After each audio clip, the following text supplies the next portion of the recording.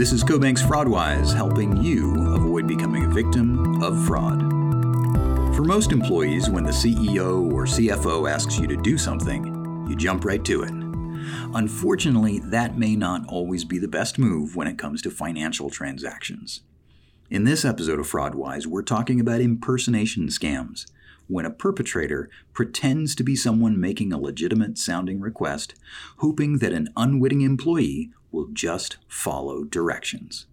These requests frequently appear to come from executives asking for funds transfers, often with requests for confidentiality and urgency and delivered outside of normal processes. Since it's all too easy to find actual executive profiles and email signatures online, these requests can be very convincing.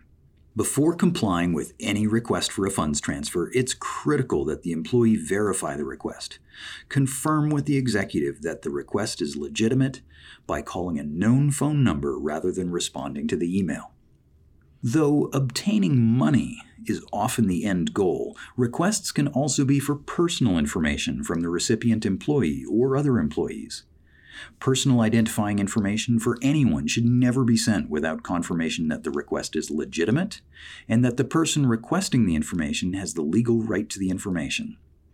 Human resources staff are particularly vulnerable to this type of request because they have the most access to personal information. Impersonation scams aren't limited to pretending to be an executive.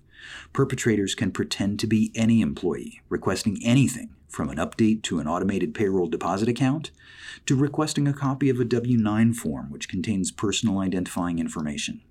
As with requests for transactions, any request for financial account updates or personal information should be confirmed with a phone call to a known number. This has been CoBank's FraudWise, helping you protect against fraud.